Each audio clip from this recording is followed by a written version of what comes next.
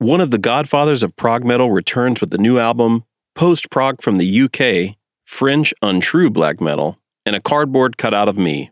All of this and more on the Progcast Friday Top 5.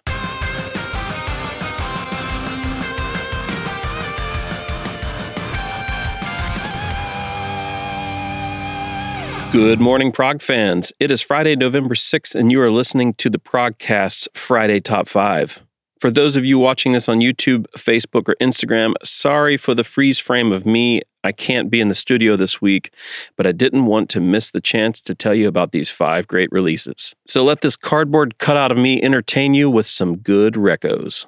For our new listeners, lots of new music gets released on Fridays, and we sift through that to pull out 5 standout albums or EPs that we think our listeners should check out. So grab your smartphone and head over to Bandcamp, Spotify, or wherever you check out new releases and give these a spin.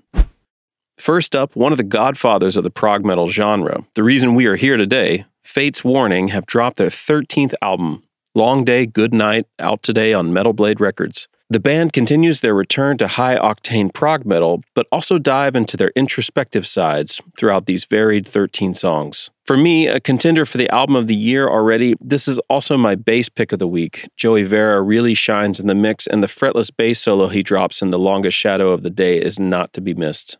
Pro tip, Runa interviewed Ray Alder yesterday on the regular Progcast and discussed how Ray managed to get the vocal recordings done for the new Fates Warning while living in Spain during a mandatory stay-at-home lockdown. Legend. For something completely different, but also being released by Metal Blade Records, let's head over to France for the atmospheric and post-hardcore metal sounds of Deluge's sophomore release, Ego Templo. The band described themselves as French untrue black metal. The melancholic sort of beauty and agony sound of the band will definitely appeal to modern black metal fans who dig bands like Ghostbath, Heartoir, and of course, Deafheaven. And now for something a bit more jazzy. But to be fair, this is actually the 3rd record from today that features the saxophone after appearances on both the Fates Warning and Deluge records. Hailing from Sydney, Australia, the 5-piece modern jazz group Arcing Wires is releasing their long player Prime, and it features some tasty, jazzy jamming with some fat, distorted bass and some more prog metal dueling guitar moments. It's classified as jazz on the streamers, but it's so much more. Definitely for prog fans of Nova Collective and Trioscapes. Heading over to the UK, bask in the lumbering waves of post-prog power trio Mountain Caller. The distributor, Cargo Records, says, if one needs a sonic ballpark, think the infectious jamming of Elder, the dynamic cinemascapes of Mogwai, underpinned by the mantric riffs of Sleep. This is definitely for prog fans who also delve into the post-rock world, but want to keep their riffs grounded in the soil of heavy rock. This album also gets my Cover Art of the Week award. I'm going to need a t-shirt of that one.